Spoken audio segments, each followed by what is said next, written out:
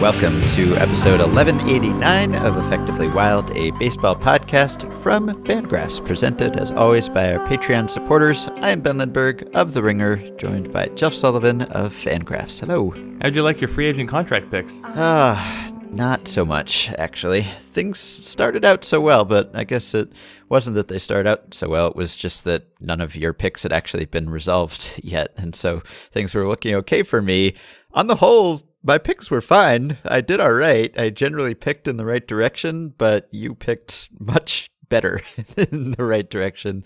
So the numbers are final now. Yeah, so we will talk about some of the signings that finalized this draft here. We'll talk about Jake Arrieta and Lance Lynn and, well, not Jonathan Lucroy, although he was also involved in this draft. But we will talk about those guys and also Neil Walker shortly before we then get to a Bay Area edition of our team preview series. We're going to talk to two excellent guests, Grant Brisbee on the Giants and Susan Slusser of the A's. But yes, the offseason contracts draft, again, for listeners who weren't with us last November, we just chose over-unders on MLB Trade Rumors predicted free agent contracts. And if you chose in the right direction, you got credit for the amount that the contract was in that direction, either over or under. So my cumulative showing with my 10 picks, $51 million. Not bad. I picked $51 million in the right direction.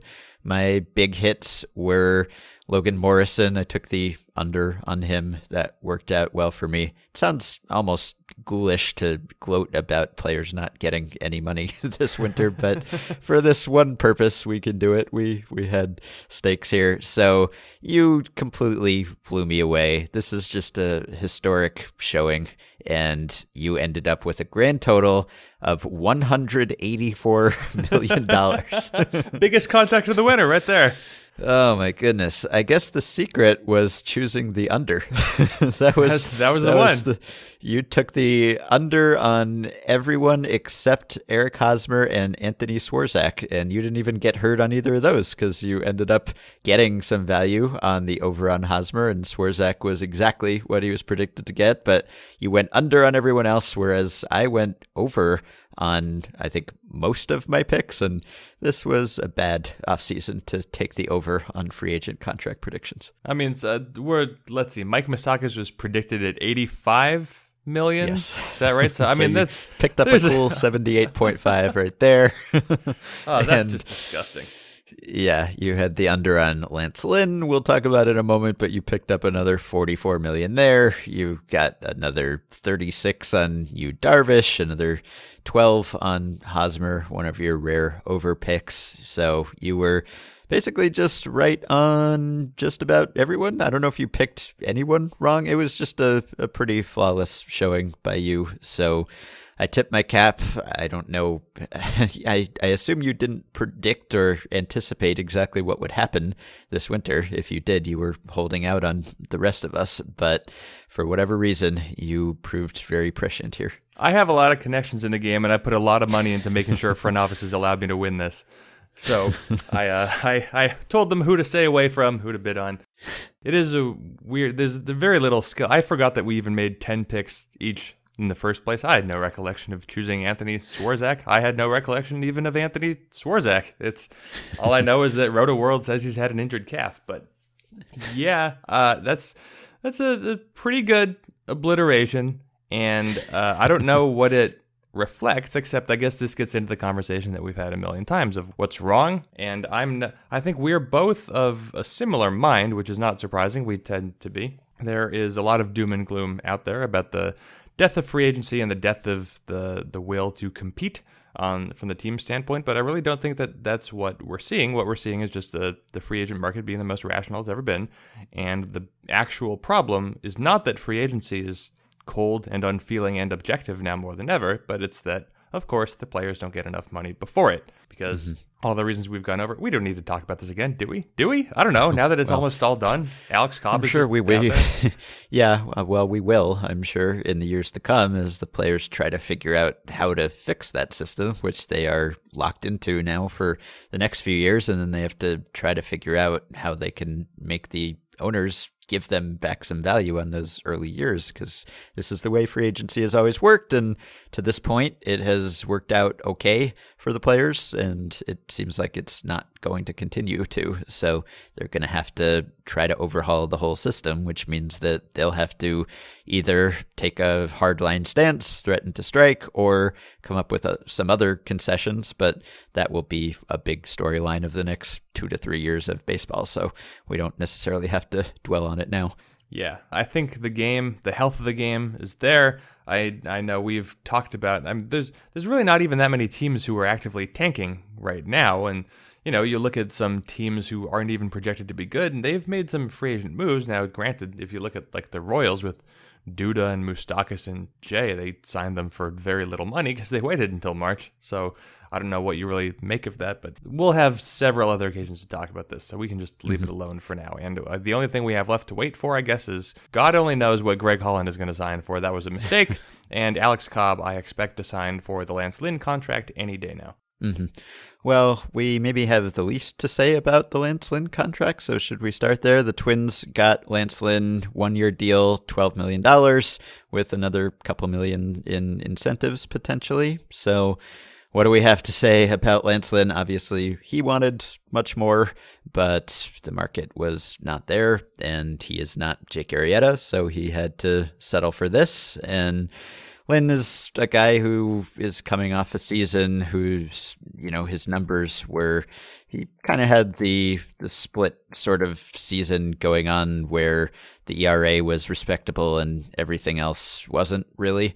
But in the past, he's been an innings eater. He missed all of 2016. He had Tommy John surgery. He came back and was decent, but was not quite as good as he'd been before. And here he is, and the Twins needed rotation help, and they ended up getting one of these late winter bargains, which should help them. Yeah, it's the thing that confuses me. Look, the Twins can use Lance Lynn, whatever. He's a number 4 starter, and for a rotation that has a bunch of 3s and 5s or something. So he'll pitch, he'll do what he's supposed to do, and the Twins will be fine with it. But Lance Lynn is not a Boras guy. He is, let's see, his agent is Excel Sports Management. So I don't know where the rumors were coming from. Lance Lynn wanted Jordan Zimmerman money. Lance Lynn was thinking 9 figures. In what world would Lance Lynn get 9 figures? And I know that you look at something like, I guess, the Mike Moustakas deal, maybe Neil Walker. You look at it and think, well, that's just a pity. The players deserve a little more than that, and they do. Mm-hmm. But Lance Lynn deserves what he got, because I know that he's been an effective innings eater in the past, but he missed an entire season because of significant surgery on his arm. He's 30 years old, and it's coming off a year where he just wasn't good. He had a low ERA, but teams don't care about that anymore, and neither should agents. So I don't know what the agents thought might be realistic. I don't know what rumors are accurate. I have no connections to Excel. I haven't. I'm going to level with you. I haven't had a lot of conversations about Lance Lynn this winter, and I'm not about to have a whole bunch over the summer.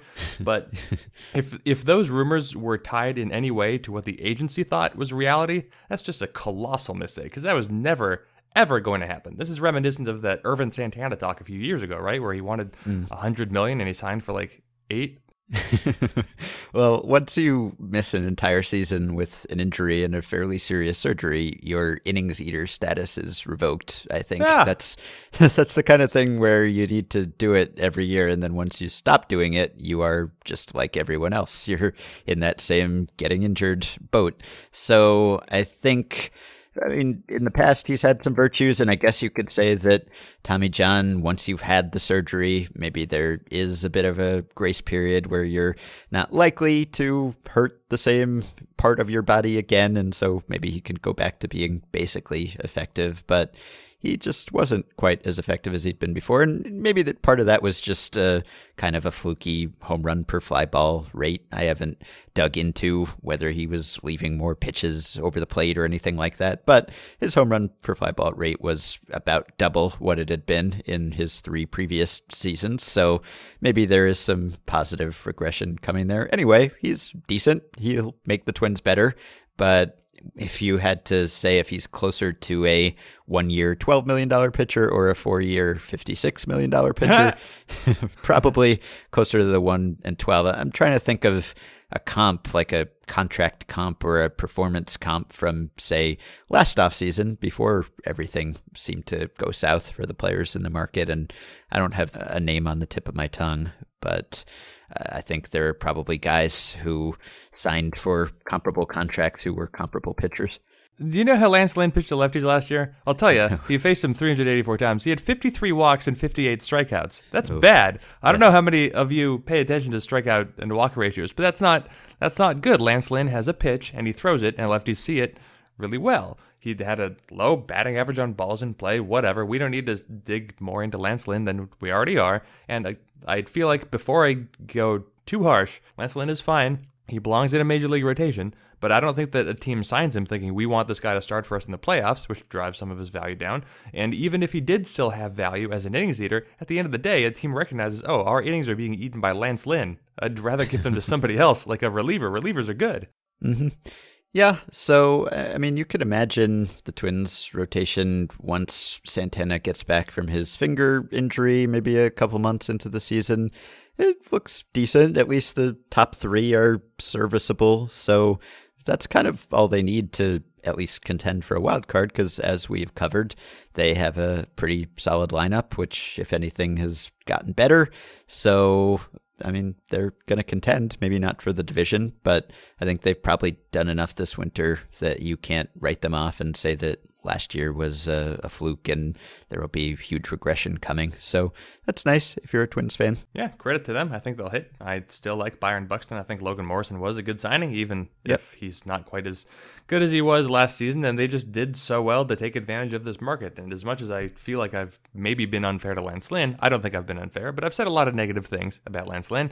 They still got him for 1 year, and that money's not going to hurt him. So the Twins played this free agent market well. Even if they didn't make a whole lot of sexy additions, they had a lot of holes to fill, and they filled pretty much all of them. Yeah, and they're one of those teams in that middle area that actually did do things this winter, and maybe we'll take advantage of that. So transitioning to another contract that appears extraordinarily team-friendly, we can talk about Neil Walker, who signed for 1 year and a base salary of $4 million, again with various bonuses and incentives. And we talked about Walker recently because it had been reported that he was offered a minor league contract by the Rockies, I believe. And we were talking about how it was possible that a player of Neil Walker's caliber could be sitting there and not getting a major league contract. And we don't know exactly what offers he may have received at various times. I've read at least one report that he just hadn't gotten a major league contract offer before this one he ended up signing, and he didn't even have a qualifying offer holding him back, right? The way that Moustakas did. So it was even more surprising. Granted, he's had some injuries. He's, a little bit of a big platoon split guy, I suppose, but he's been solid for several years. He's been an average or better player. And as we said last time we talked about him, there are a lot of teams that would be better with Neil Walker on their roster. Now the Yankees are that team that is better with Neil Walker on their roster. And so now they suddenly have a ton of infield depth, which at various points this winter looked like they didn't have a whole lot at all.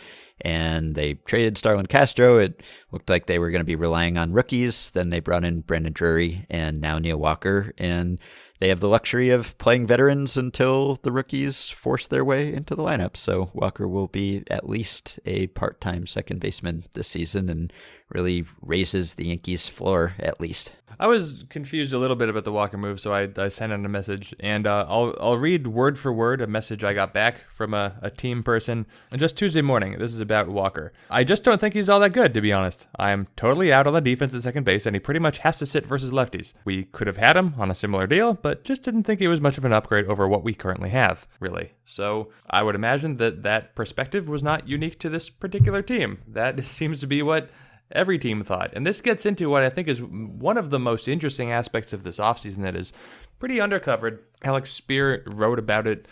He had a big article last week that was talking about all the different forces that affected the market this winter, and I enjoyed it. It was good. And one of the forces that he brought up, I think he has a Brian Bannister quote in there that thankfully I do have copied and pasted here. So this is now Brian Bannister Quote, what teams think they can do with players is as important as what the player has already done, said Red Sox Vice President of Pitching Analysis Brian Bannister. It's armies of very knowledgeable baseball people, analysts, and disruptive technology all combining to have a more complete approach to developing players. I think you're seeing that around the game. Long story short, what I think Bannister is talking about, and what I truly believe to be accurate, is that teams, they see free agents, and of course Neil Walker has his track record of being pretty good, and I would expect that if he got to play every day this season, he'd be something like an average player or thereabouts. And we know that average players should have a lot of value, but if teams see guys like Yonder Alonso or Logan Morrison getting good all of a sudden through seemingly simple adjustments, or at least adjustments they can make pretty quickly, teams have reason to believe that they can get more out of the players they already have. And I think that the negative perspective on that would be that teams are less willing to invest in marginal players in the free agent market, and that drives down maybe the players' share. But the optimistic spin would be that teams are decreasingly willing to give up on the players they have, which is good for those players. If you have a skill, teams are going to try really hard to get that out of you and to help you perform better, which is good. So I would imagine in a case like Neil Walker, a case like Mike Moustakas, and these average-ish looking players, part of the reason that their markets were down was because teams just think that they can get more out of the young players they already have because there is just more information out there than ever. Yeah, I wonder. I mean, I've been fascinated by that trend, certainly, toward player development being the separator between teams as opposed to just pure player evaluation based on past performance. And we have seen a lot of teams reinvent players and players reinvent themselves. I wonder if you can take that too far. I mean, if you have that sort of success with a player, and Bannister has, notably with Rich Hill, among others, I wonder whether there's a tendency to think that you can just sort of spin gold out of anyone. And maybe we don't know. I mean, maybe you can. Maybe every team does somewhere in its organization have a potential star that in an earlier era might just, not have been developed to the fullest extent of his talents. But I wonder, I mean, there is something to be said for having the record of consistency and production that Neil Walker has. And it is something of a risk, especially if you're one of the teams that expects to contend this season, to just say, well, we can make a Neil Walker out of someone who's never been Neil Walker. And it's not something that, at least historically, just every team has been able to conjure out of thin air. A player who is not old, he's 32, and has been, again, worth at least 2 Fangraphs WAR essentially every year going back to his first full season. So that's something. There's value to that. And to decide that the value to that is 1 year and $4 million just seems like quite a dramatic break from what we've seen in the past. So I just wonder whether there will be certain teams in midseason that will have some project that they believe in right now, but will have some adjustments and growing pains, and suddenly they'll be thinking, I wish we had boring old dependable 2-WAR Neil Walker on the roster right now. And teams probably figure that if they're good, they can, if they need the help midseason, they can go trade for, if not Neil Walker, someone like Neil Walker. Those players are generally available and they don't cost a whole lot in the middle of the season. And so then if you're missing out on 1/2 season of Neil Walker, your team's probably going to be okay. But I do agree with you that I think it could go too far. And for all I know, maybe it already has gone too far. I don't know. But I can at least understand why teams might be behaving this way. And again, this is mostly speculative, but teams have all of this information, just a few years of StatCast, all the TrackMan stuff, and they have more than we have access to. They have it in the minor leagues. And not every team is like this, but there are teams that the player development is almost experimental, at least with a handful of guys. And I can understand why teams would be really excited to try to utilize it, because it seems like there is just an untold ceiling to how much you can get out of this. Now, I suspect that within even just a few years, teams will start to figure out the probable limitations of this, and that you can't just squeeze water out of a stone if the stone has a 600 OPS in low A or whatever, and he's not really rangy at shortstop. So I would imagine that teams will eventually circle back to valuing the players who have proven that, hey, I'm good. I'm pretty good. I've been good for a while. You don't have to do anything with me. And I think that will come back into fashion somewhat. But for now, I can understand why teams are excited to experiment, because I'm excited to see them experiment. Yep, as am I. And anyway, for the time being, the Yankees should benefit from this. They certainly get the insurance of having a dependable veteran around. If either of their young prospects, whether it's Andujar or Torres, if they don't, hit the ground running, you have Neil Walker there, and he'll be solid. And the Yankees are in a position where every win matters. They're trying to compete with another really good team, Brian Bannister's team, in fact, for a division title. And Walker, I think, makes that somewhat more likely and still doesn't take them over the competitive balance limit that they have managed to avoid all winter. So good for them, I guess. Bad for Walker.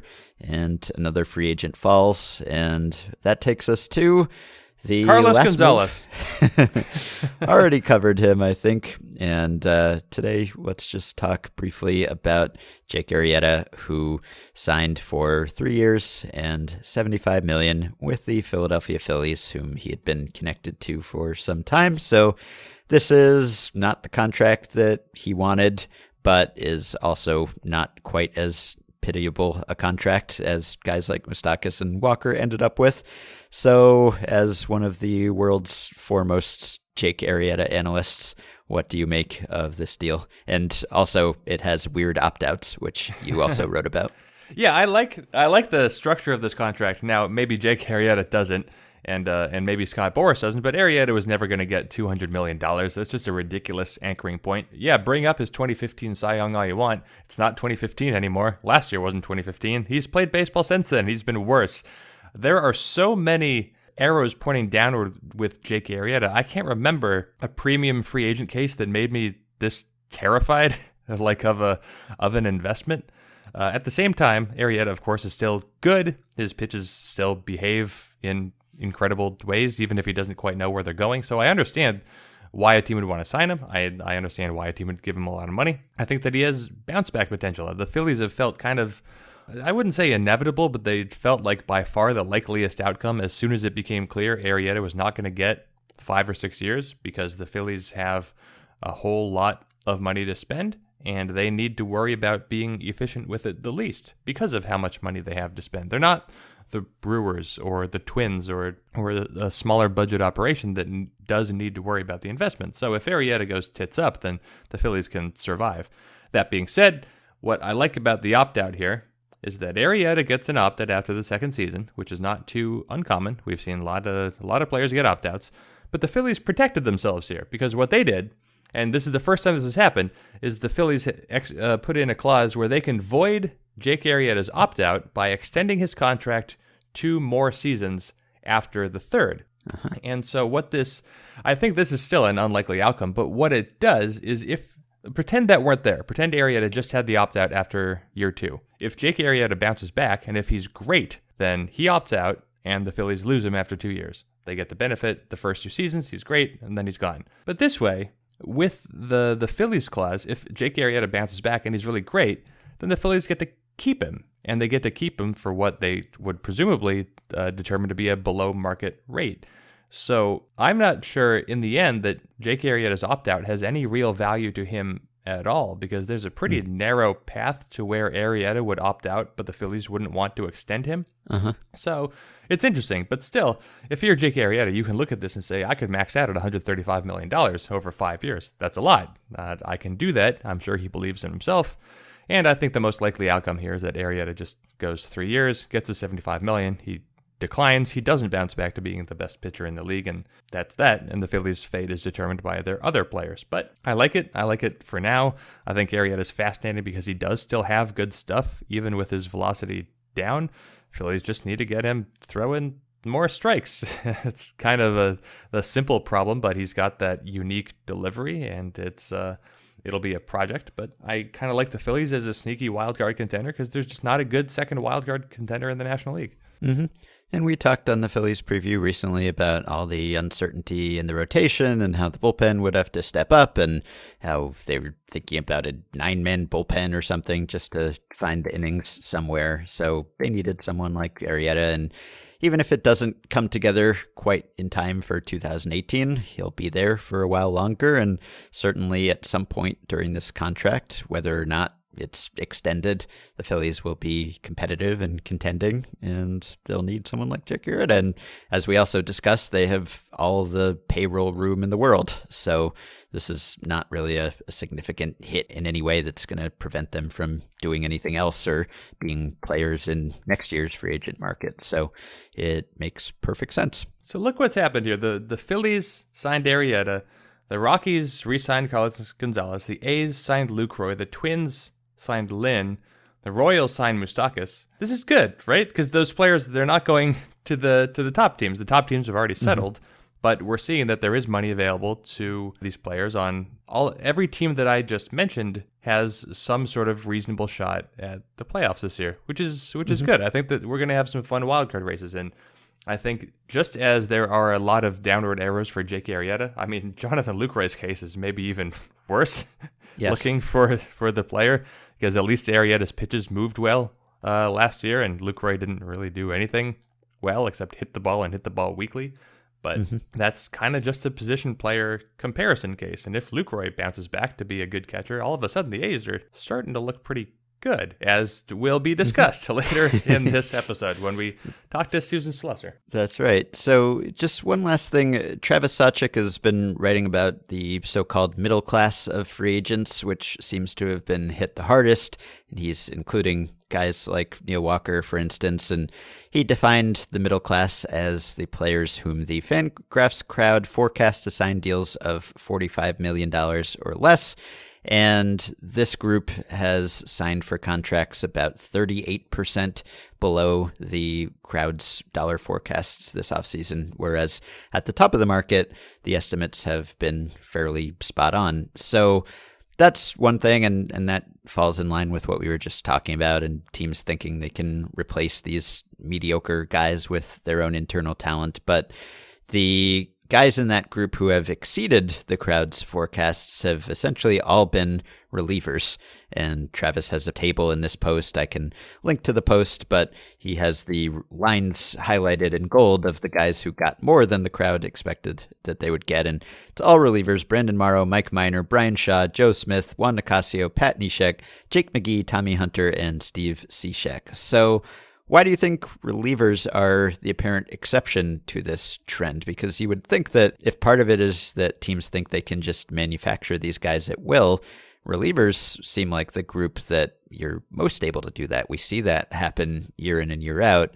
On the other hand, I guess teams are just using more relievers every year and giving a greater share of their innings to relievers. So maybe it's just a supply and demand sort of thing. I agree with you. And so many of these relievers signed early in the offseason. I mean, you think the Phillies signed Carlos Santana, and the explanation was, well, we just couldn't pass up such a great value. And then you look back on that now, you think, relative to the rest of the market, that deal doesn't look good anymore. Like, things just plummeted. The bottom came out of this market, such that I think the deals signed in the first half of free agency maybe weren't completely aware of what was going to happen to free agency. But anyway, there was that run on relievers sometime around the winter meetings, and I agree with you that it does look a little strange, just because you'd think teams would be most willing to try to make their own pitchers good in the bullpen, since it should require the least. But on the other hand, of course, the bullpen is taking up more of the burden than ever, and that the trend is not going to stop. Teams are talking about 8-man bullpens. They're talking about 9-man bullpens. Teams need multiple good relievers now if they want to be worthwhile. You can't just divert your money to the closer anymore, and you can't just divert your money to the closer and the setup guy anymore. Now you have to have 4 good relievers or 5 good relievers, because teams also don't want to use relievers on back-to-back days very often anymore. So I think probably the biggest reason here is just that teams need a lot of good relievers, or at least they believe that they need a lot of good relievers. And so if you are a talented reliever, you will get a job. But, even the contracts that the relievers are signing, these are not exorbitant. I mean, Wade Davis had the biggest one at $52 million, right? And then everything else was in the 20s or lower. So you're still not going to see relievers make a fortune. But, I would probably rather have a good reliever than Lance Lynn. Yep. All right, so we can end there. Last note, Stephen Hawking died early this morning. He was obviously an important thinker in person and an inspiring figure in some ways. Also had a tenuous baseball connection, which I will briefly mention here. He was someone who held wagers, public wagers, often when there was some question that he was hoping to settle with some other scientist, and they would put something at stake. So one of his famous wagers was about whether information beyond the event horizon of a black hole is irretrievably lost, whether you could, in theory, recover that information in some way, sort of a theoretical argument, as many of his were, but important from a science perspective. So he eventually came to believe that he was wrong. He believed that that information was destroyed and scrambled and you could never recover it. And gradually there was some subsequent work. He decided that it disproved his position. And so in 2004, he gave a talk at a conference. And after this talk, he announced that he was conceding the bet. And he presented the other scientist who had taken the other position with a reward, and it was the 8th edition of Total Baseball, the Ultimate Baseball Encyclopedia. And he chose this because information could be retrieved at will from Total Baseball. Although by that point, I guess Baseball Reference was already around, right? So I don't know, you didn't even necessarily need Total Baseball, but that's the Stephen Hawking baseball connection that I have managed to shoehorn into this baseball podcast. How long did it take you to find that? Someone reminded me of it in the Facebook group, so not that long. All right, so we'll be right back, or I will be right back with Grant Brisbee to talk about the Giants. You, of course, can't stand that guy, so you made yourself scarce for that interview. You know, you had another conflict, couldn't be there when I talked to Grant, but you will be back after that for Susan Slusser on the A's. So we'll be back in just a moment.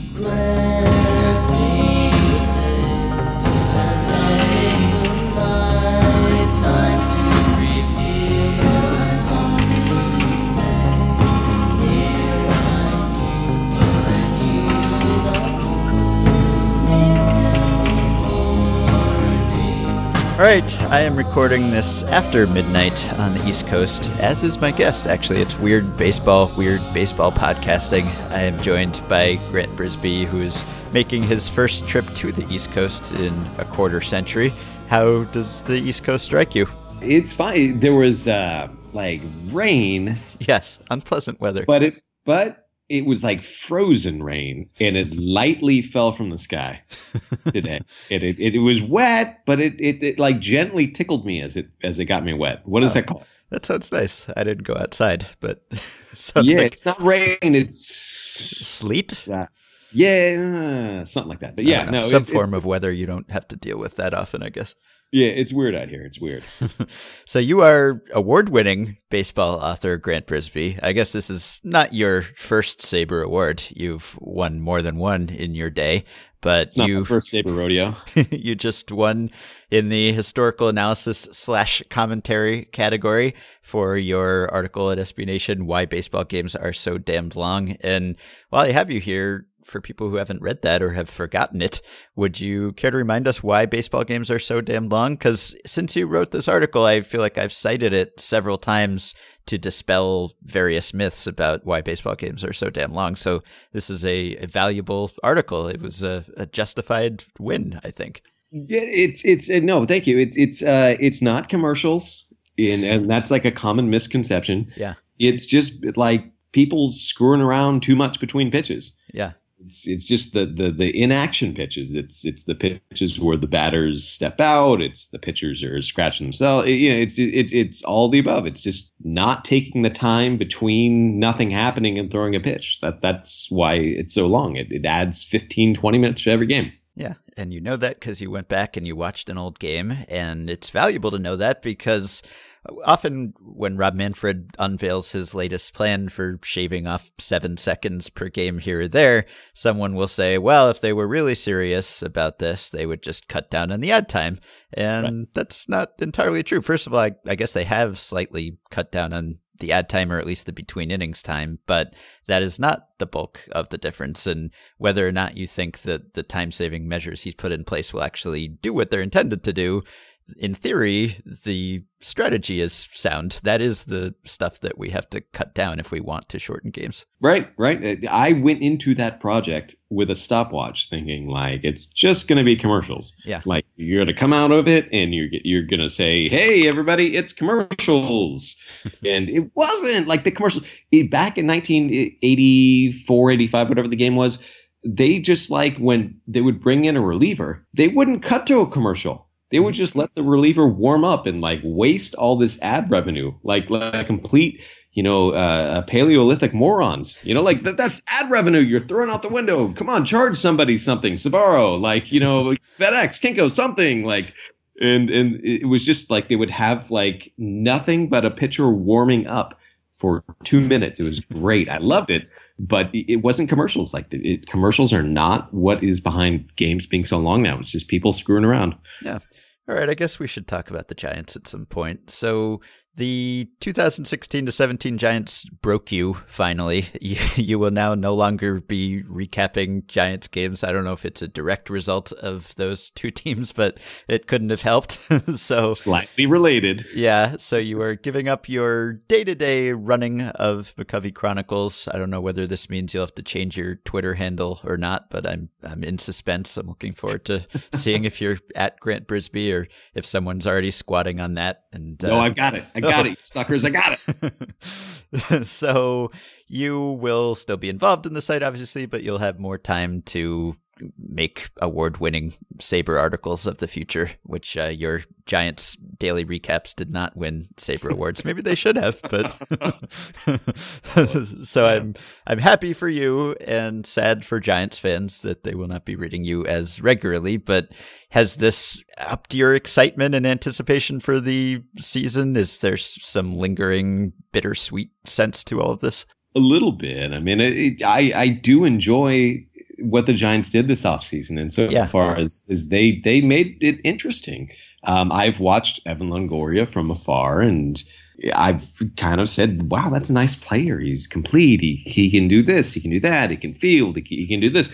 And Andrew McCutchen is like my all-time favorite non-Giant. Yeah. He's a marvel. I love watching him play. He makes me enjoy baseball more because of how much he enjoys baseball. And to have those two players on a team that is suddenly, you look at the lineup and I'm not saying 110 wins, but it's a lineup where I like that guy, I like that guy, I like that guy. And then you go to the rotation, it's I like this guy, I like this guy, he's okay. Like it's an interesting team, and that's all I ask for. Giants fans are spoiled, but give us an interesting team, and I think this hits all those marks. Mm-hmm. So the offseason could have played out much differently if Giancarlo Stanton had ended up accepting a trade to the Giants.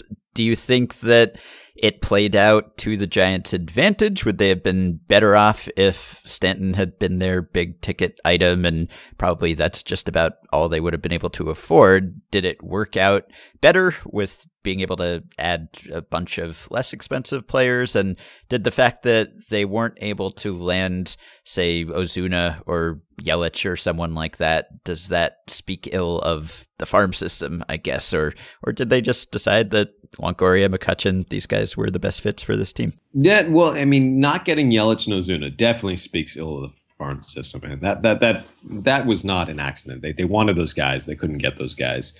They weren't willing to give up Helio Ramos, but even if they were, I don't think they would have gotten those guys.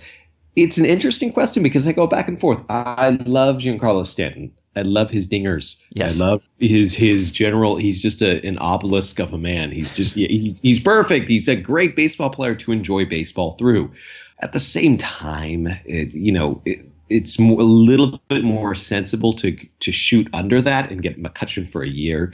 They took on a fairly substantial salary obligation with Longoria, minimized by sending Bernard Span the other way, but still, if you could have given me McCutchen and say Mike Moustakas on, what did he sign for? 1 year, 500,000, 250,000. Like, you give me McCutchen and Moustakas for that, and the Giants give up a draft pick, but keep Arroyo, and they don't have the financial obligations that they do with Longoria. I think I would have preferred that most of all, even though Longoria is probably a better fit for AT&T than Moustakas. All things being considered, I probably would rather have Stanton, but it's pretty close. I like McCutchen, I like Longoria for this team, this really super hyper win now team. And, to get close after losing out on Stanton. And then they were also in on Ohtani, so it was like, Black Wednesday when all of a sudden it was like, nope, they're out. Nope, they're out. And they were out on Stanton and Ohtani. It was like, wow, this offseason's ruined.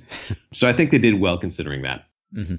And you mentioned the dingers, and Stanton himself would have hit more dingers maybe than the 2017 Giants did. And you've written about how few dingers they hit and just how it seems like AT&T Park has, for some strange reason, just been completely exempt from whatever has happened, whether it's the ball or launch angles or some combination of all of those things. Have you come up with, or has anyone else come up with any theories for why that's the case? And do you think the Giants will actually hit some dingers this year? No, they should hit more dingers just by default. You've got McCutchen, you've got Longoria. I have no theories. I just know that AT&T Park was just when other teams came in. It wasn't just the Giants. When other teams came in, they hit fewer dingers. It was fewer home runs across the board, regardless of it, if it's a rabbit ball or swing path, launch angle, whatever have you.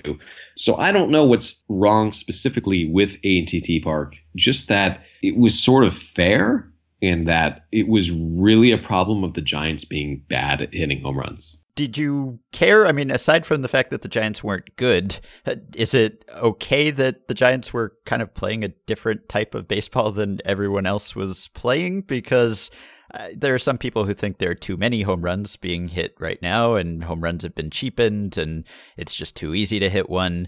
And that is not the experience of Giants fans. So this is like this little isolated world where baseball is still played like it's 1987 or something. So I don't know if that's good that we have this kind of hermetically sealed environment time capsule from another era, or whether you just kind of want them to get with the program and start hitting bombs every inning or two. It's the land that time forgot, when people start to complain like the Giants need more home runs, in 2012, they dead last in the National League in runs, dead last, barely cracked 100. And it's a different time. It's more of a pitcher-friendly time in 2012. But they were dead last in home runs in the league. And they won the World Series. And it wasn't like aesthetically horrible to watch that team. They were a fun team even before the postseason. It was they won. They won a lot. They won through pitching. They won through line drive hitters and gap hitters and stuff like that. I don't mind that team as long as they win. And as long as a team wins, I'm not necessarily concerned if they're hitting 250 homers or if they're pitching their way to the postseason. Just give me wins and not 98 losses. And so to go kind of monomaniacally for like home runs, like that is our new focus. I think that's a little misguided, but I would like to see a little more home run. Just give me something, sprinkle some home runs over these games. But if they don't hit more home runs, that's fine. Just win more games, pitch better, field better, whatever you have you. So one of the stories of this offseason was the Giants' efforts to stay under the competitive balance tax threshold, which I guess they have managed to limbo under that bar somehow. Right now, they seem to have the highest payroll in the National League.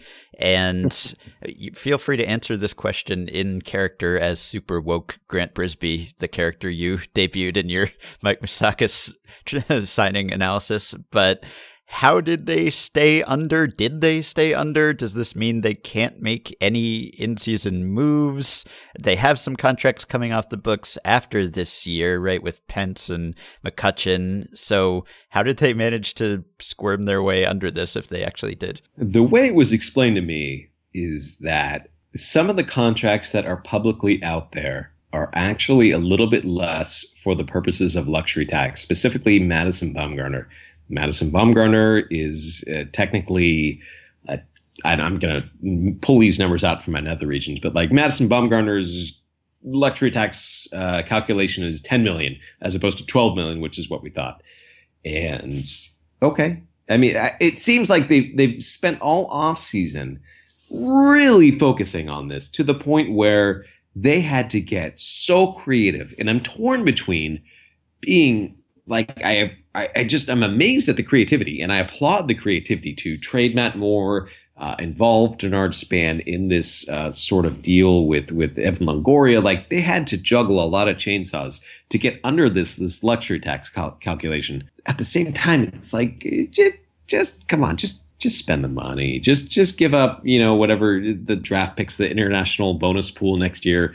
If you're really going all in on this offseason, it just go in. Just fail in a couple of years like the Phillies or the Tigers. Just go in for this offseason. And so I'm torn between the two because they limboed. Like, it's a beautiful limbo to get under.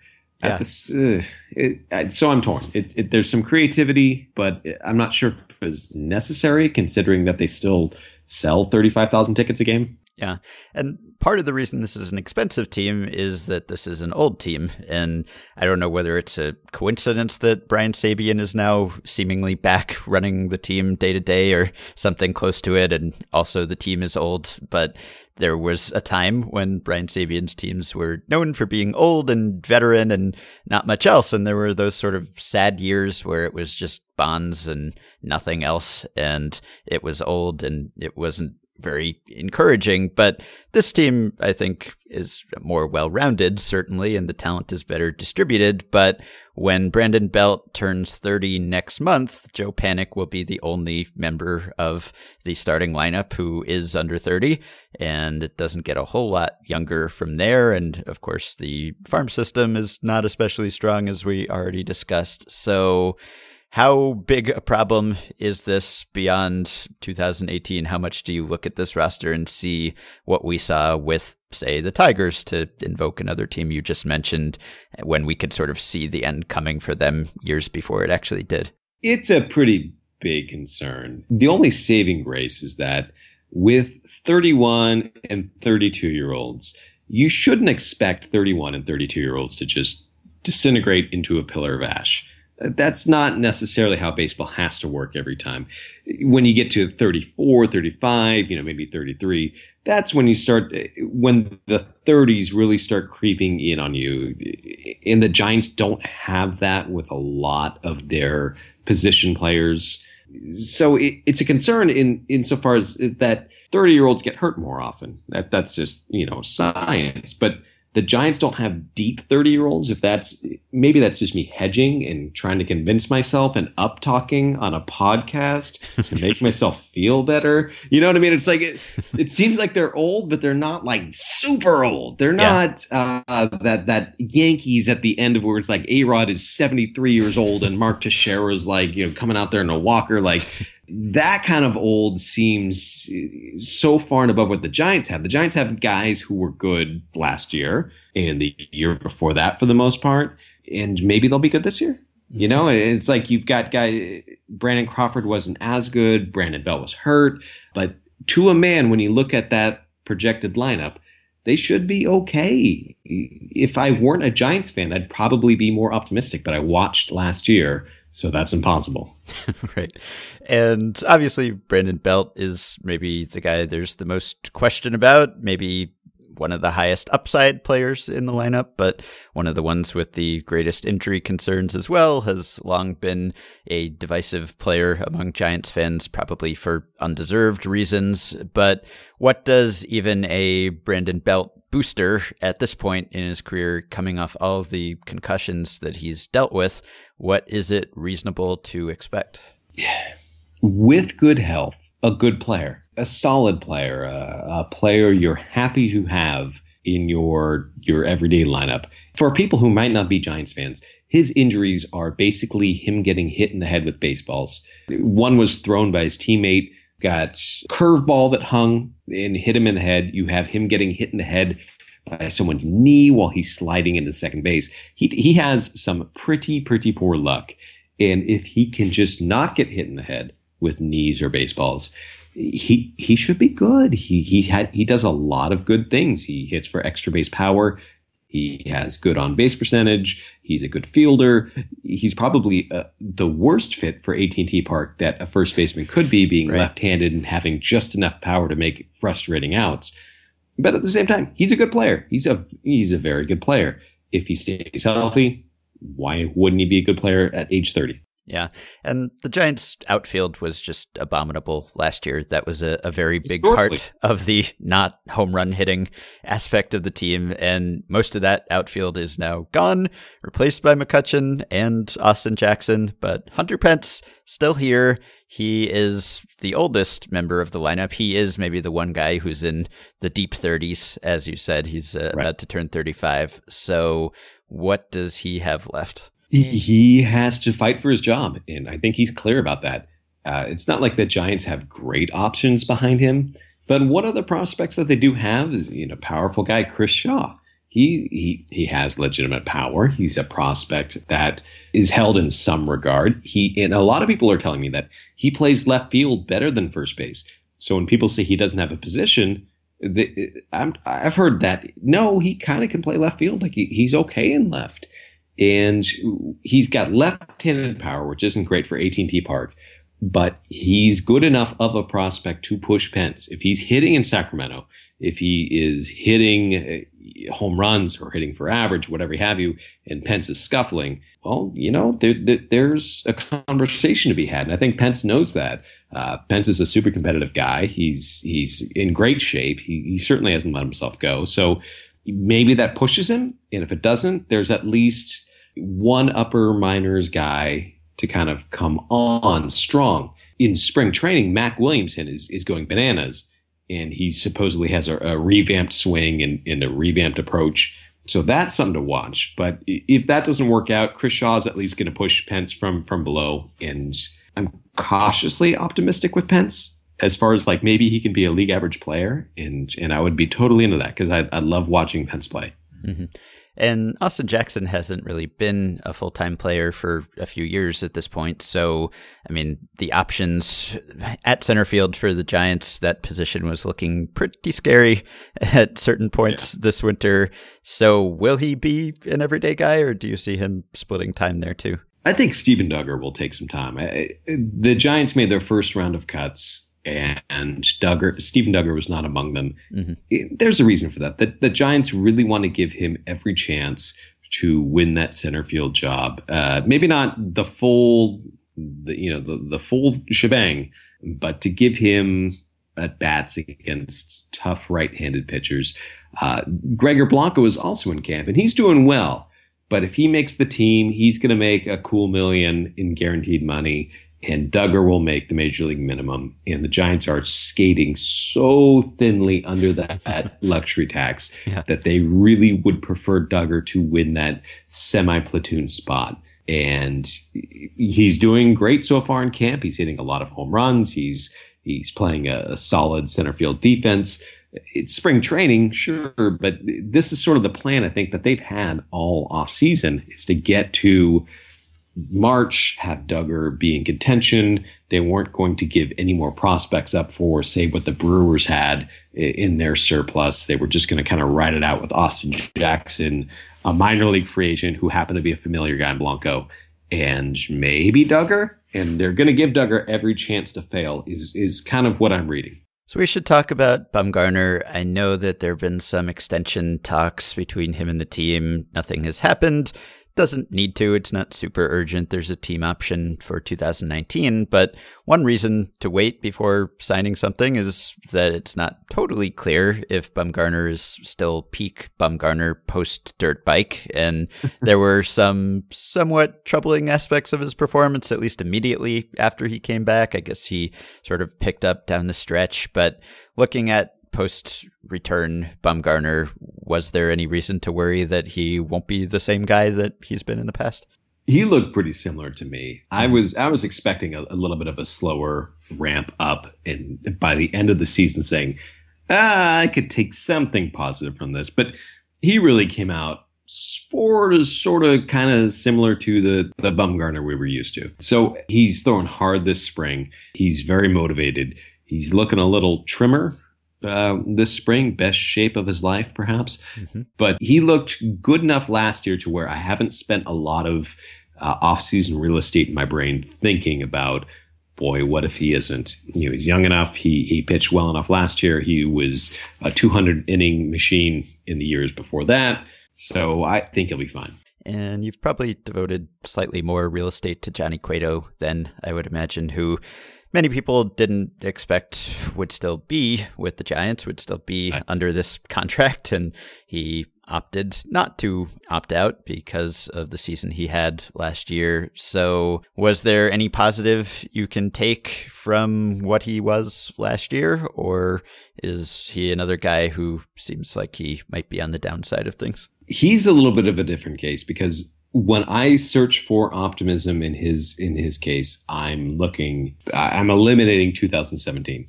I'm going, well, this guy was good for 7 years before that. Yep. He had ups, downs, but he was always an all-star, Cy Young candidate, what have you, top of the rotation guy. To find optimism with Cueto, it's more that last year was a blip rather than I watched this guy who was probably fine. Because he was off last year. He didn't have his command necessarily. He didn't have that sort of quaitosity that defined him for the years before that. He was just off. And maybe that's a decline. Giants fans know that once you decline, you don't have to come back. They saw it with Lincecum. They saw it with Matt Cain, that just because you were good for years and years before that doesn't mean that you have to find whatever it is that you lost. But Cueto, he was so good before, and then you can also make accommodations for, well, he had blisters. Well, he had, forearm tightness. He was dinged up. He'll be fine. And I can be optimistic, but it's not the same as Bumgarner, where I saw him and I said, this guy's pretty much the same. Cueto was a marked difference from what he was the year before.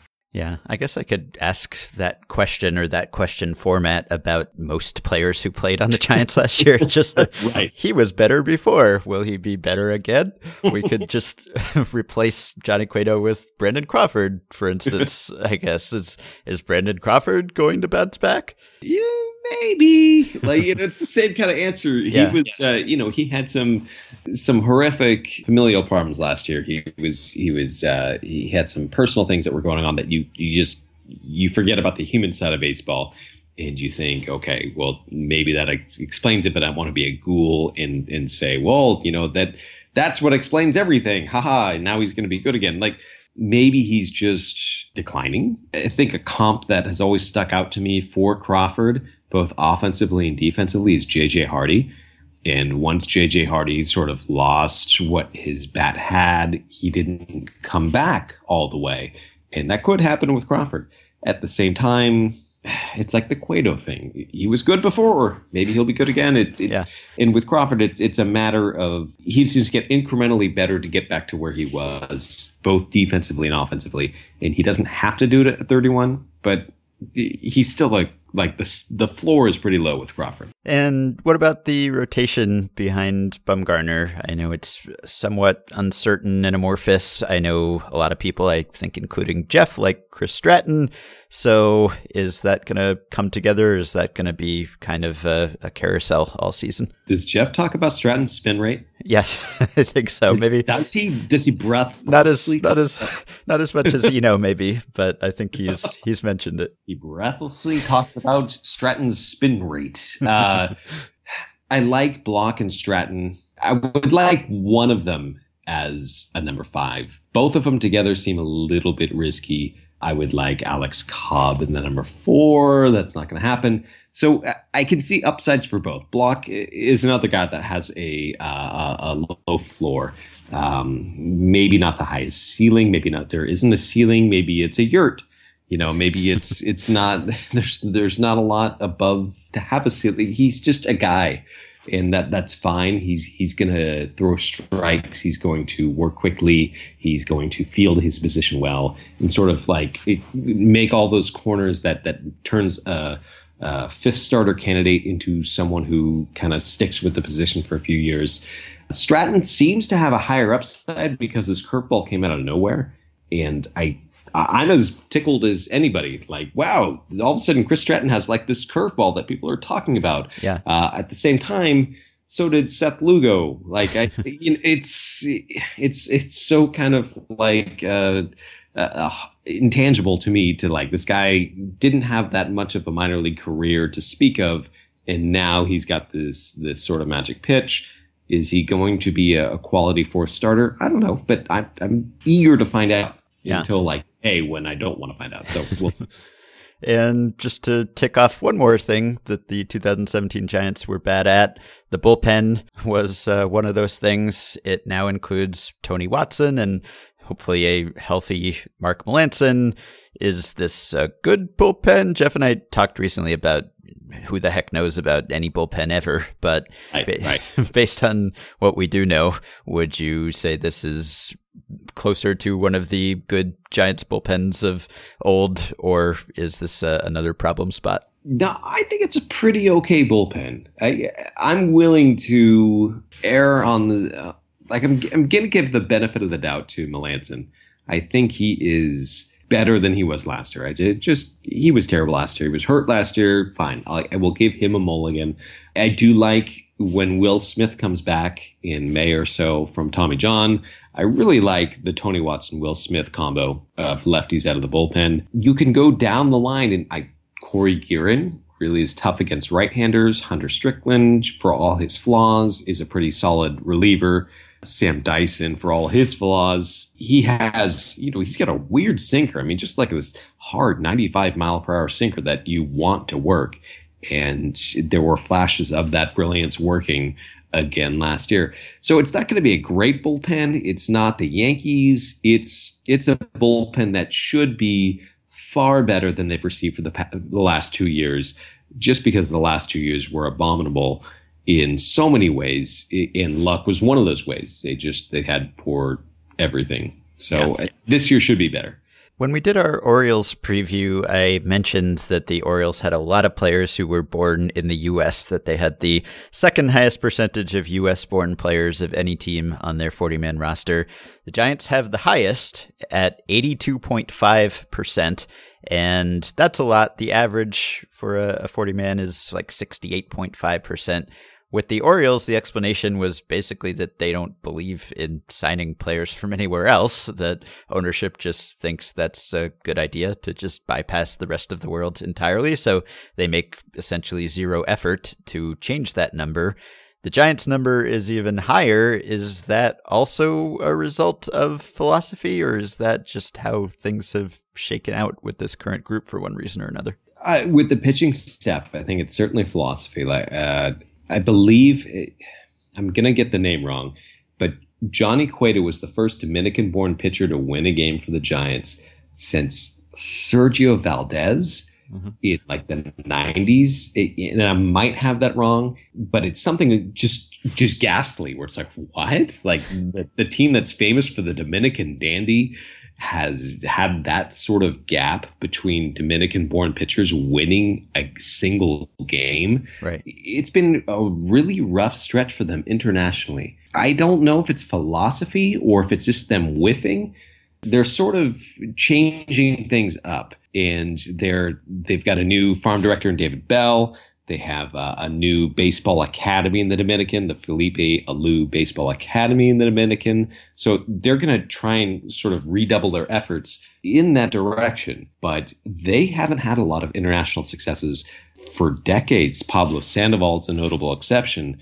But it's been a real dry spell. And I don't know why, but it's been noticeable. So I think that's a huge part of it. I think another part of it is that they hit in the draft with players who weren't necessarily blue chip top of the first round prospects, where you've got Belt, Crawford, Panik, Duffy when he was here, but guys who sort of slid to them, or maybe they pounced a little bit ahead of time in Panik's case.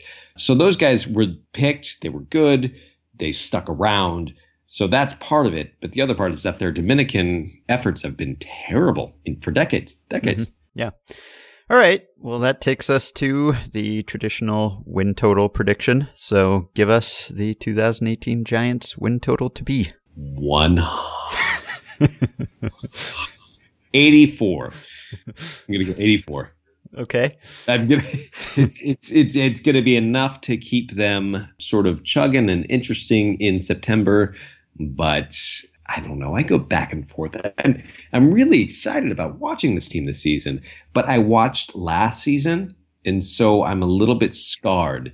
And I know the projections are saying 85, 86, and they're going to contend for a second wildcard spot. And that sounds great. I watched last year, and they were the worst baseball team in the history of baseball.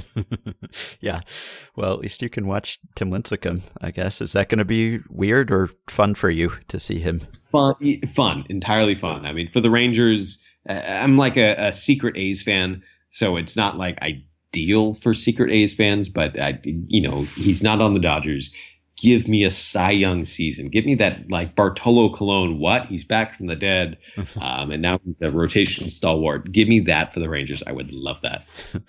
All right. Well, you can still read Grant occasionally at McCovey Chronicles and whomever he designates as his successor. And you can read him more regularly now at sbnation.com. You can also find him on Twitter at McCoveyChron, or you can just get ahead of everyone else and follow Grant Brisbee, I guess, and see if that eventually turns out to be Grant. And you can still see him on TV, too. How can people see you on TV? That would be after every 7 o'clock Giants game in the Bay Area. I'm on NBC Sports Bay Area as one half of the Giants Outsiders. Mm-hmm. Well, it's going to be more fun, probably, to talk after those games than it was for you last year. A little bit of a stretch last year. A little bit of a stretch. Yeah. All right. Well, I wish you a happy season of fewer recaps, even no recaps. I don't know what you'll do with all your time. But, some recaps. Okay. Well, enjoy it. Get to know your kids and your family, and sleep. And always a pleasure. Yeah, no, I appreciate it. One of those kids is really tall now. She's weird. Like I was like, you're a big kid now. What happened? All right. Thanks, Grant. All right. Thanks so much, man. Okay, so we'll take another quick break, and we'll be back with Susan Slusser of the San Francisco Chronicle to talk about the Oakland A's. This is gonna be a dark road. People believed in something, had it taken from them. You'll want to forget about this road till it reached inside your pockets.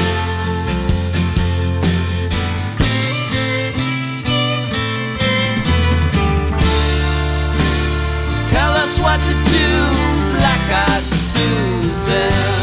Okay, so we are joined now by the great Susan Slusser, longtime A's beat writer for the San Francisco Chronicle, who is technically off right now, but is joining us nonetheless. Hey, Susan, how are you? I'm great. How are you guys?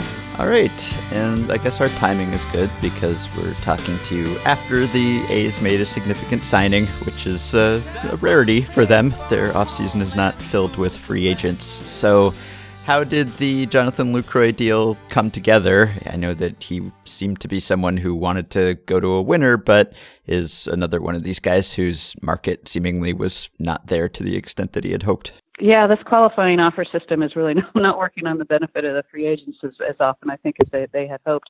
The people that cover the A's all winter we had been asking, is there a possibility that the team would add a catcher? Because it seemed to, going into the season with Bruce Maxwell, who was coming off sort of his, a subpar rookie year. His offensive numbers were not what they had expected. He's still learning to work with pitchers. And then the right-handed possibilities are Josh Phegley and Dustin Garneau. So, it looks like a spot where they could add, especially given how low their payroll was. The A's were at $63.5 million before the signing, and they were adamant that they weren't really going to be going over that. And this isn't coming from the front office, obviously. It's ownership that sets the budget, but word was that they were not adding. But I think as spring went along and LaCroix was still out there, and the A's catching possibilities were, maybe just a little bit above mediocre. I think they felt like, especially with the number of young pitchers that they have, that getting a veteran starting catcher would probably be a good idea. Lucroy in particular is a really interesting case, as I've written about and Ben has written about at far greater length, talking about how Lucroy was a sort of a sabermetric darling, and he is just great hitter, great defensive catcher. I know that he's barely even been around. I don't know if you've even had the chance to meet him yet, but have you gotten any sense at all talking to people with the team that they even know what to do with Lucroy's decline, or is this basically just a one-year gamble because at the position, like you said, they didn't really have anything else of great quality? Well, it's a little bit of a gamble. I mean, certainly with the A's and their front office and how plugged in they are with metrics. And I think that he's a guy they've always liked, certainly. And to get him for a deal like that, my goodness, $6.5 million is it's absolute steal. So I think they're hoping that maybe the decline is something that can be reversed or explained, or his time behind the plate will be limited to certain pitchers that they really are concerned about developing and making sure that they're kind of shepherded along well in games. So kind of a little bit to be seen. Bruce Maxwell obviously is a left-handed hitter. The A's are very big on platoons, particularly at catcher. So it could be that he does not wind up spending that much time behind the plate, which maybe frees him up to, if he DHs here and there, even though Chris Davis is obviously the primary DH, maybe that helps him kind of get back on board. You mentioned the front office being into metrics, and I'm always curious about that sort of thing. We know that some things with the A's have not changed. They're still working on a new ballpark, and if I look at their page on Roster Resource, they have the lowest projected payroll in baseball. They also have the most or highest percentage of players on their 40 men that were acquired via trade. Only the Rays have a higher percentage, who obviously are in a similar situation. So those have all been hallmarks of the A's for years. But the front office is sort of a mystery to me, at least. It was maybe the least mysterious front office in the immediate aftermath of Moneyball, but I think a lot of teams have caught up in a lot of ways, maybe even surpassed them in a lot of ways, certainly in terms of just labor, in terms of the number of people in the front office. So are the A's still a team that is finding edges that other teams aren't and exploring directions and angles that other teams aren't, or have they just sort of been caught up to or even lapped by some of the other very analytics-heavy teams? Well, I think the problem is less, it is a very small front office, that's true. But I think it's less to do with manpower than it is to do with budget. Moneyball did not serve the A's well. It put out kind of their methods to a bunch of teams that have resources that are vastly superior. So take, for example, they lose one of their top people in Farhan Zaidi, who goes to the Dodgers. And, the payroll is 5 times what the A's is. The A's can't compete with that. So they're always trying to find the different little, there's so much misinterpretation of Moneyball, but essentially it comes down to finding the elements that are undervalued in the marketplace. And I would tell you that right now what they've been trying to do is now they're going more athletic, which is really a massive shift for them. About 7 or 8 years ago, they went defense. They thought might be a little bit of an edge for them. That didn't quite pan out as they had hoped, and then they tried to do some outside the box thinking, like, we'll get Yoenis Cespedes in on a shorter deal than anybody else would get him and see if that works. I think that athleticism for the first time in a long time is the thing they're valuing, which is what you see in the players they're getting back in some of those trades they've made the last few years. So maybe stealing bases more. Last year, they were so reliant on the home run. Really, vast percentage of their runs came on homers. So I think they're trying to shift outside of that. But again, they have to do that in parameters with a very small budget.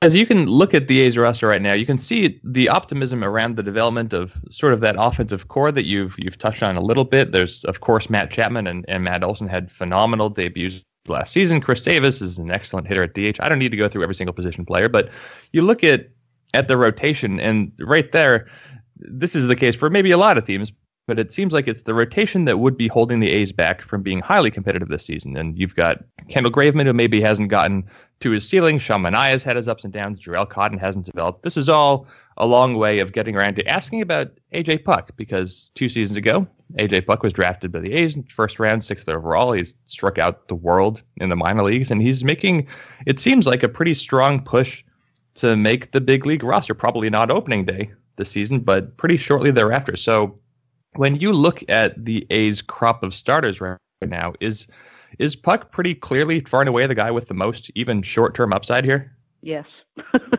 I mean, there's no doubt about it. He really does look like a potential star in the making. Now, there's no way he breaks on opening day. They have to ensure that extra year of service time. And I wouldn't be surprised if it's not until June to make sure that they'd say no roster manipulation here, but eliminating a potential fourth year of arbitration just makes sense for a low budget team. But he also hasn't pitched above the AA level. A couple of months at Nashville is not going to hurt him. That said, whenever he joins rotation, he's automatically the most talented and just the most physically imposing, fearsome. Yeah, Sharman is a tall, imposing left-hander, but he doesn't have the mound presence of Puck and doesn't have that. The stuff is just phenomenal. He's far and away been the A's best-looking pitcher.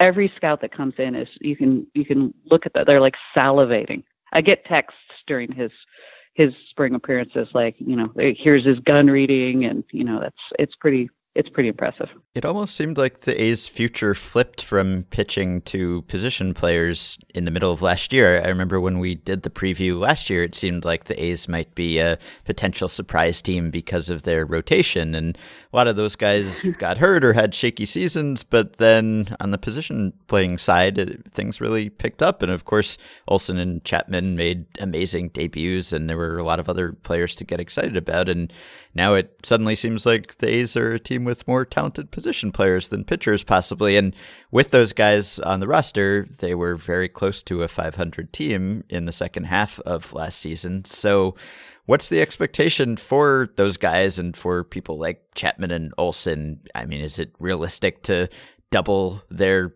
partial seasons from last year, or is that expecting too much? Well, I think doubling it might be a little too, they're going to hit some bumps here and there. Chapman might be a little more realistic. Certainly his defense is going to be phenomenal no matter what. That's his number one attribute. He's just a superb fielder, but he's going to have some bumps. Now, Matt Olson's, his homer rate was astonishing. I can't imagine him keeping that up, but something even, slightly along those lines, the A's are going to be thrilled. I mean, he's without a doubt got 30, 40 plus home run power. So anything in the 25 to 35 home run range, I think they would be more than happy, and also a very good fielder. So there will be growing pains, but I think these are two very solid players who will be in the A's lineup for a long time. The question is going to be, are the A's finally going to really put their money literally where their mouth has been? They've been saying we're going to start signing some of these guys to long-term deals. Are they? Chapman looks like the guy who could be the team star, the face of a franchise for a long time. He's a Scott Boras client. The A's typically have not given long-term deals to those kind of players. He's the one they need to start with. So that is going to be absolutely fascinating. But the fact that they have now started developing position players, it's been a long time since they did that. Going back to the days of Eric Chavez, Miguel Tejada, Ramon Hernandez, that was the last group that the A's developed themselves. And I think it's really an fantastic way for the A's to go, because the front office has been very good at identifying pitchers in other teams' minor league systems that they can acquire and turn into really good starters. That they've obviously done a good job of developing pitching themselves. Sonny Gray came from their system, Big Three, et cetera. But, they obtained Jared Parker, Rich Harden, Brett Anderson, Gio Gonzalez. They're all guys that came over in trades. They're very good at, the 1 year sort of signs of guys who are maybe coming back from something, Scott Kazmier's, Rich Hills, guys like that. So I think they're really good at cobbling together good pitching. If they can develop some decent position players as they are now, I think that does speak well for their future. And you mentioned the money. Obviously, the A's have habitually not spent a lot, and they're one of the 4 teams that were included in the grievance that the Players Association lodged this spring against teams that, according to the Players Association, may not be spending their revenue-sharing dollars as they should. And, of course, the A's revenue-sharing dollars are being phased out anyway under the current CBA. So what was the team's response, if any, to this grievance? And how is the phasing out of the revenue-sharing dollars affecting how the A's are operating in general? Well, they kind of laughed about the grievance because, first of all, as you mentioned, their revenue-sharing is being phased out. But they also... they offered Brian Nunsing $3 million more than he eventually took from the Cubs. And that's a constant. Like almost every offseason, the A's offer some free agent more than he eventually signs with for another team. They're like, we're trying to spend some of our money here. So they wind up getting creative to get a left-handed reliever and essentially paying Brandon Moss's contract for this year so they could bring in Ryan Buchter. The union looks at that and doesn't see a big free agent signing, right? Because it was a sort of more of a creative financial trade. But the A's are like, hey, this is how we're going to have to do it if we can't lure free agents to come play at the Coliseum. Frankly, definitely the loss of revenue sharing is impacting their payroll. I mean, you can look at it right now. They're at $69 million. I can't imagine it going up much at all unless there's, something really unexpected happens. So, that's really definitely a concern. They are lowering their payroll in a sort of a commensurate manner with the loss of their revenue sharing checks. They say the only way that changes is if they get a new ballpark.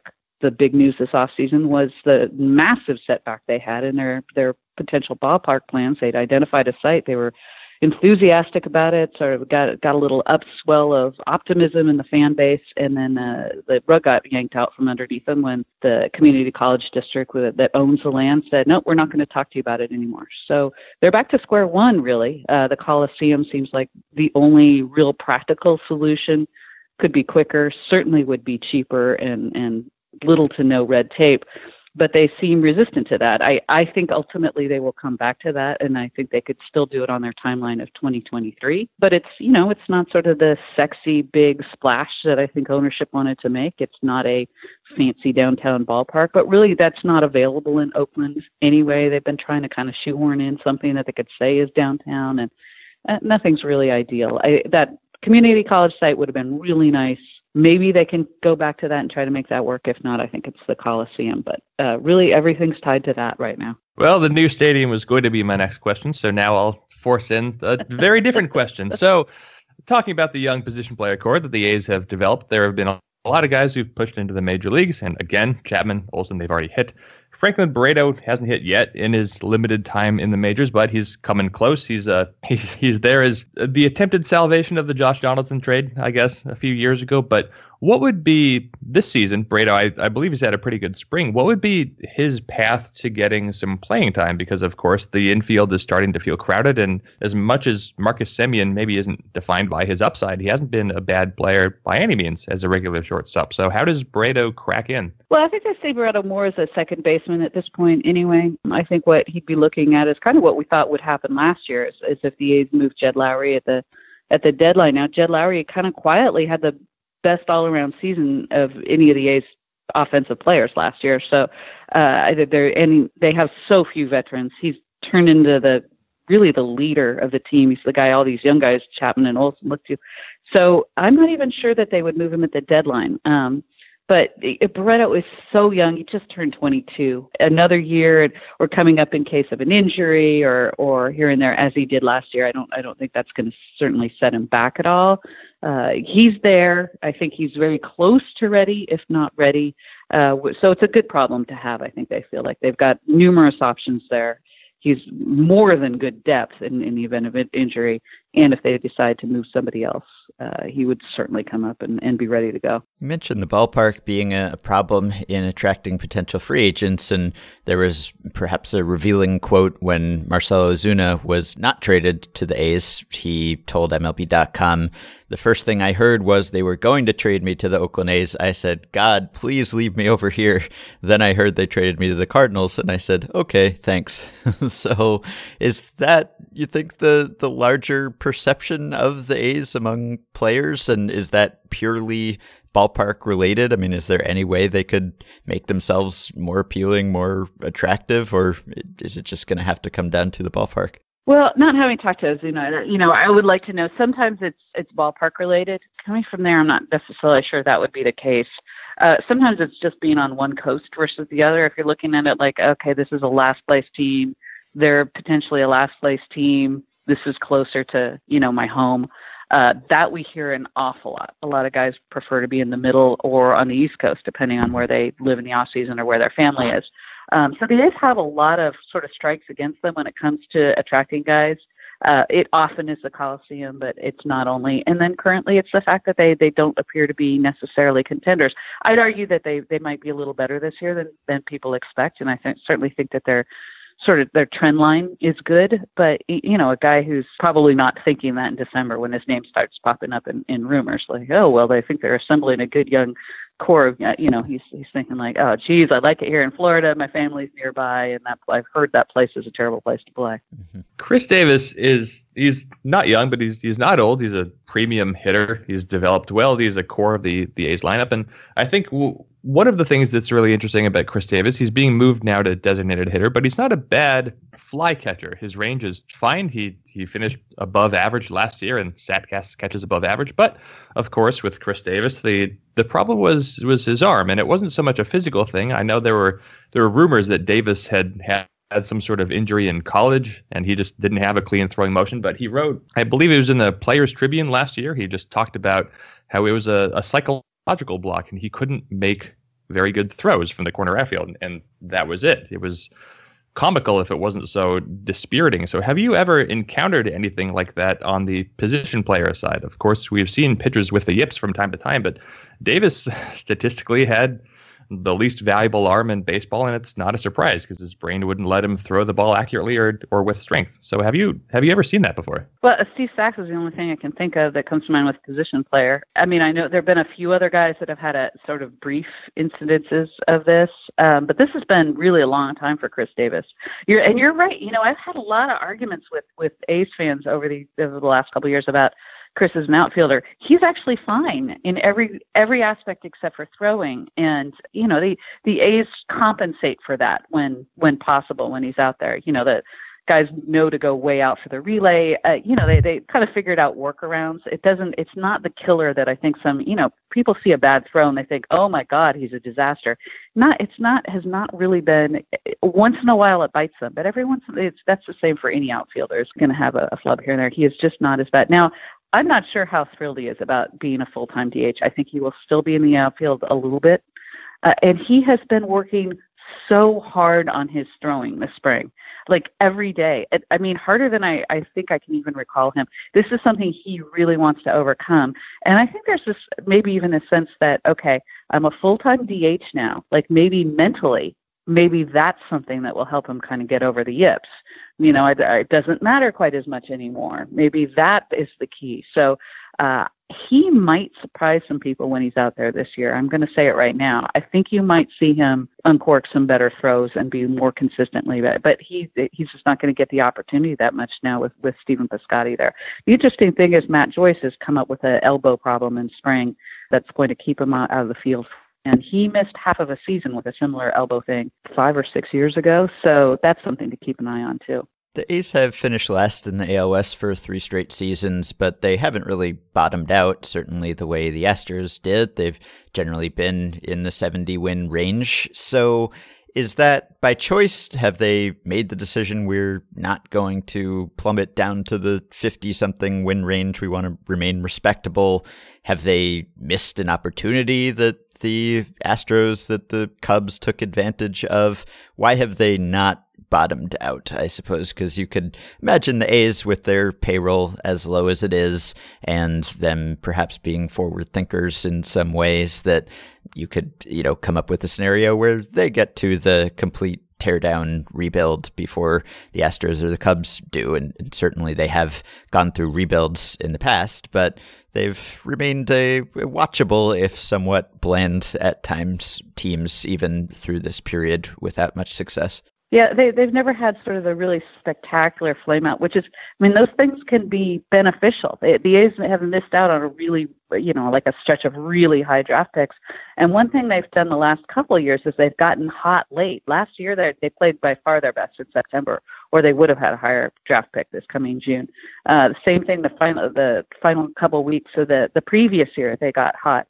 The front office likes to talk about a rebuild, and certainly they are in a rebuild, but they just can't help themselves. When there are incremental ways to improve the team that don't cost a lot, they'll do it. They're competitive. They just can't bring themselves to do the just absolute bottoming out, Astros thing. They can't. They've tried. They've thought about it. I think that when it comes to Billy Beane and David Forst are just too competitive. So it's probably hurt them a little bit, but also that getting hot late. And that's one of the reasons I think that there is a sense of optimism this year around the A's, and especially in the clubhouse. is the fact that they did play so well in September. They got a lot of energy from the young kids. The kids all played well. It does look like this young core has, they certainly have the ability to compete at the big league level.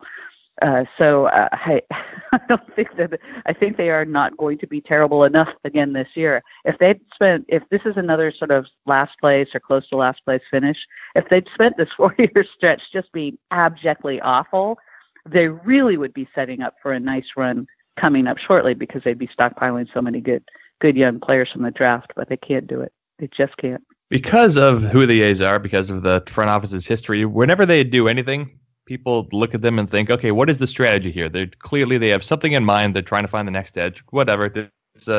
I guess it's a testament to their competence and their reputation, but who knows how true it is. But this offseason, the A's did make 3 significant additions to their bullpen, those being Yusmeiro Petit, Emilio Pagan, and Ryan Buchter. All 3 of those guys, not only were they pretty good last season, but they're all extreme flyball-oriented relievers. So if you had a hunch, or if you know for sure, do you suspect that there was any sort of intentional pattern there, or was this as simple as we needed some relievers, and these are the guys who were available to us? I think there's a little bit to it, but I think more that these guys fit exact roles that the A's were looking for. Buchter, by the time they got him, they were really sort of up against it when they were looking for left-handed relievers. So he was very much a what can we do creative to bring in a left-handed reliever, period. And obviously Petit can pitch in any role, and they really needed kind of a guy who could do that, long relief, shortly pitch anywhere, and without complaint. Just such a nice weapon to have.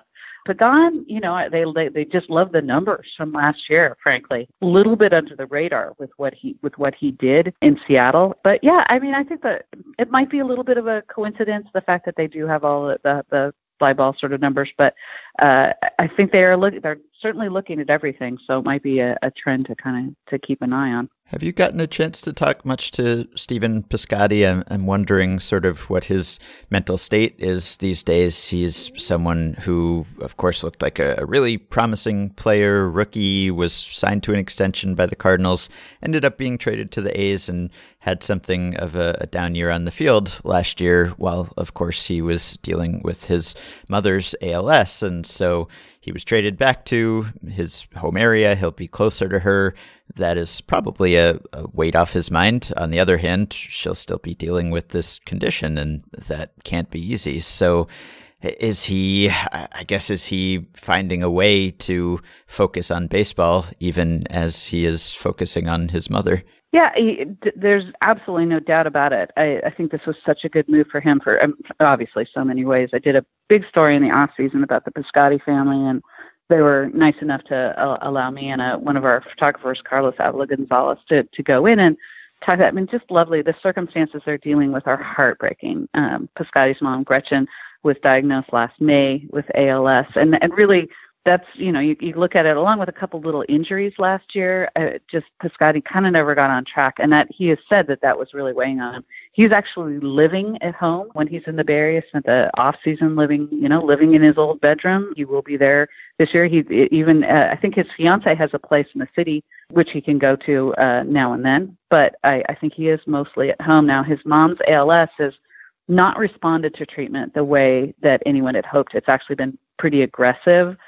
So that's tough, and certainly that's weighing on him and the rest of the family.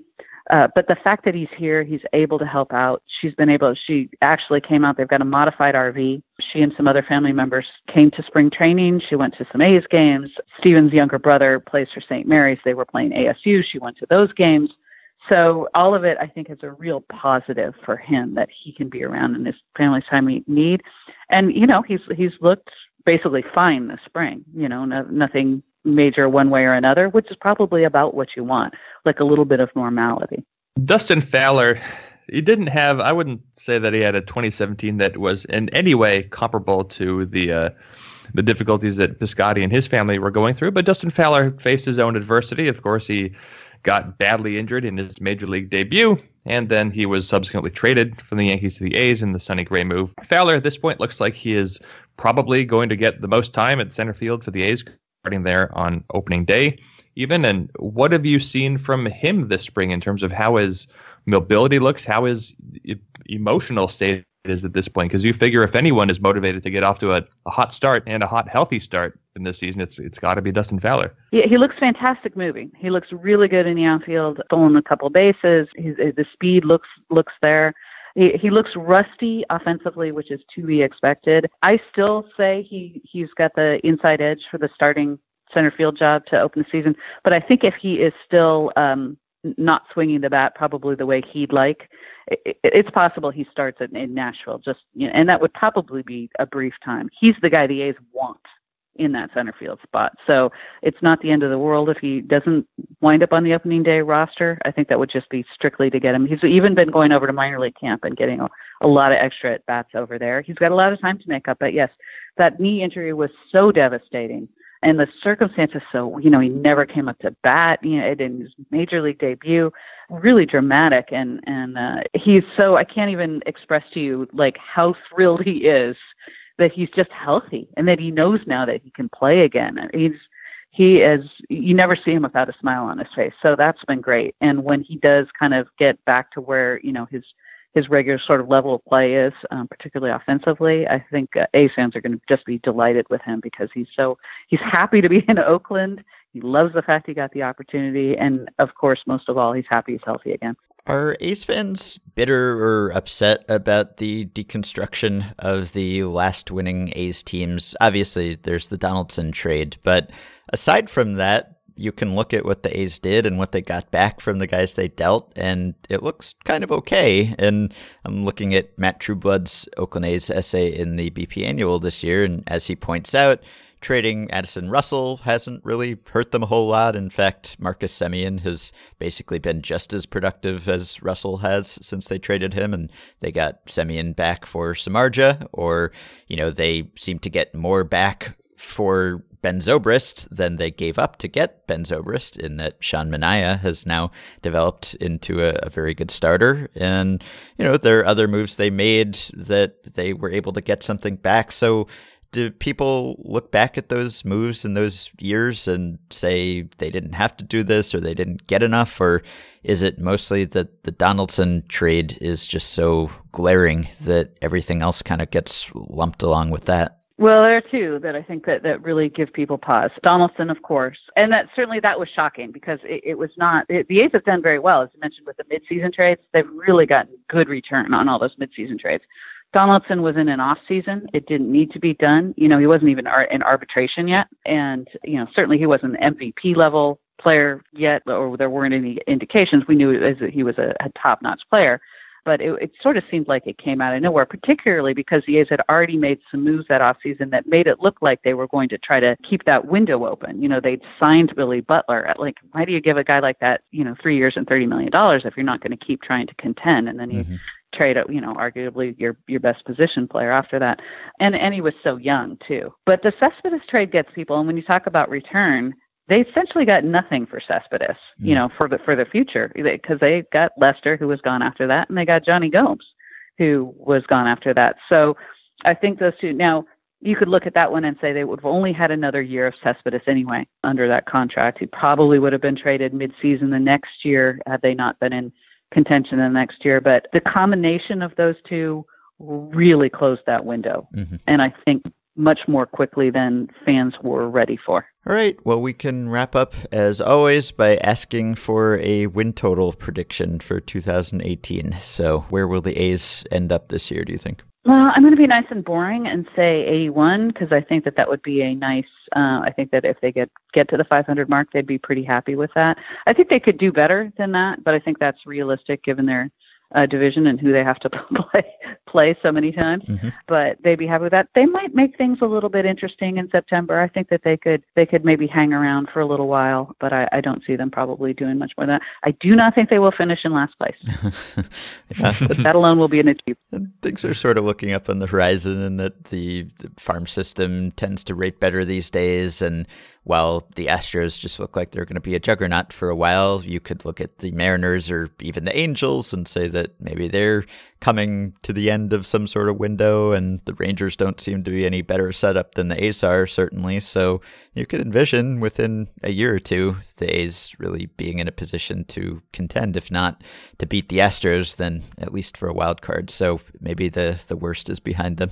I think that's a really good way to put it. I think that they feel like that they can probably start contending next year, and they're really the sweet spot.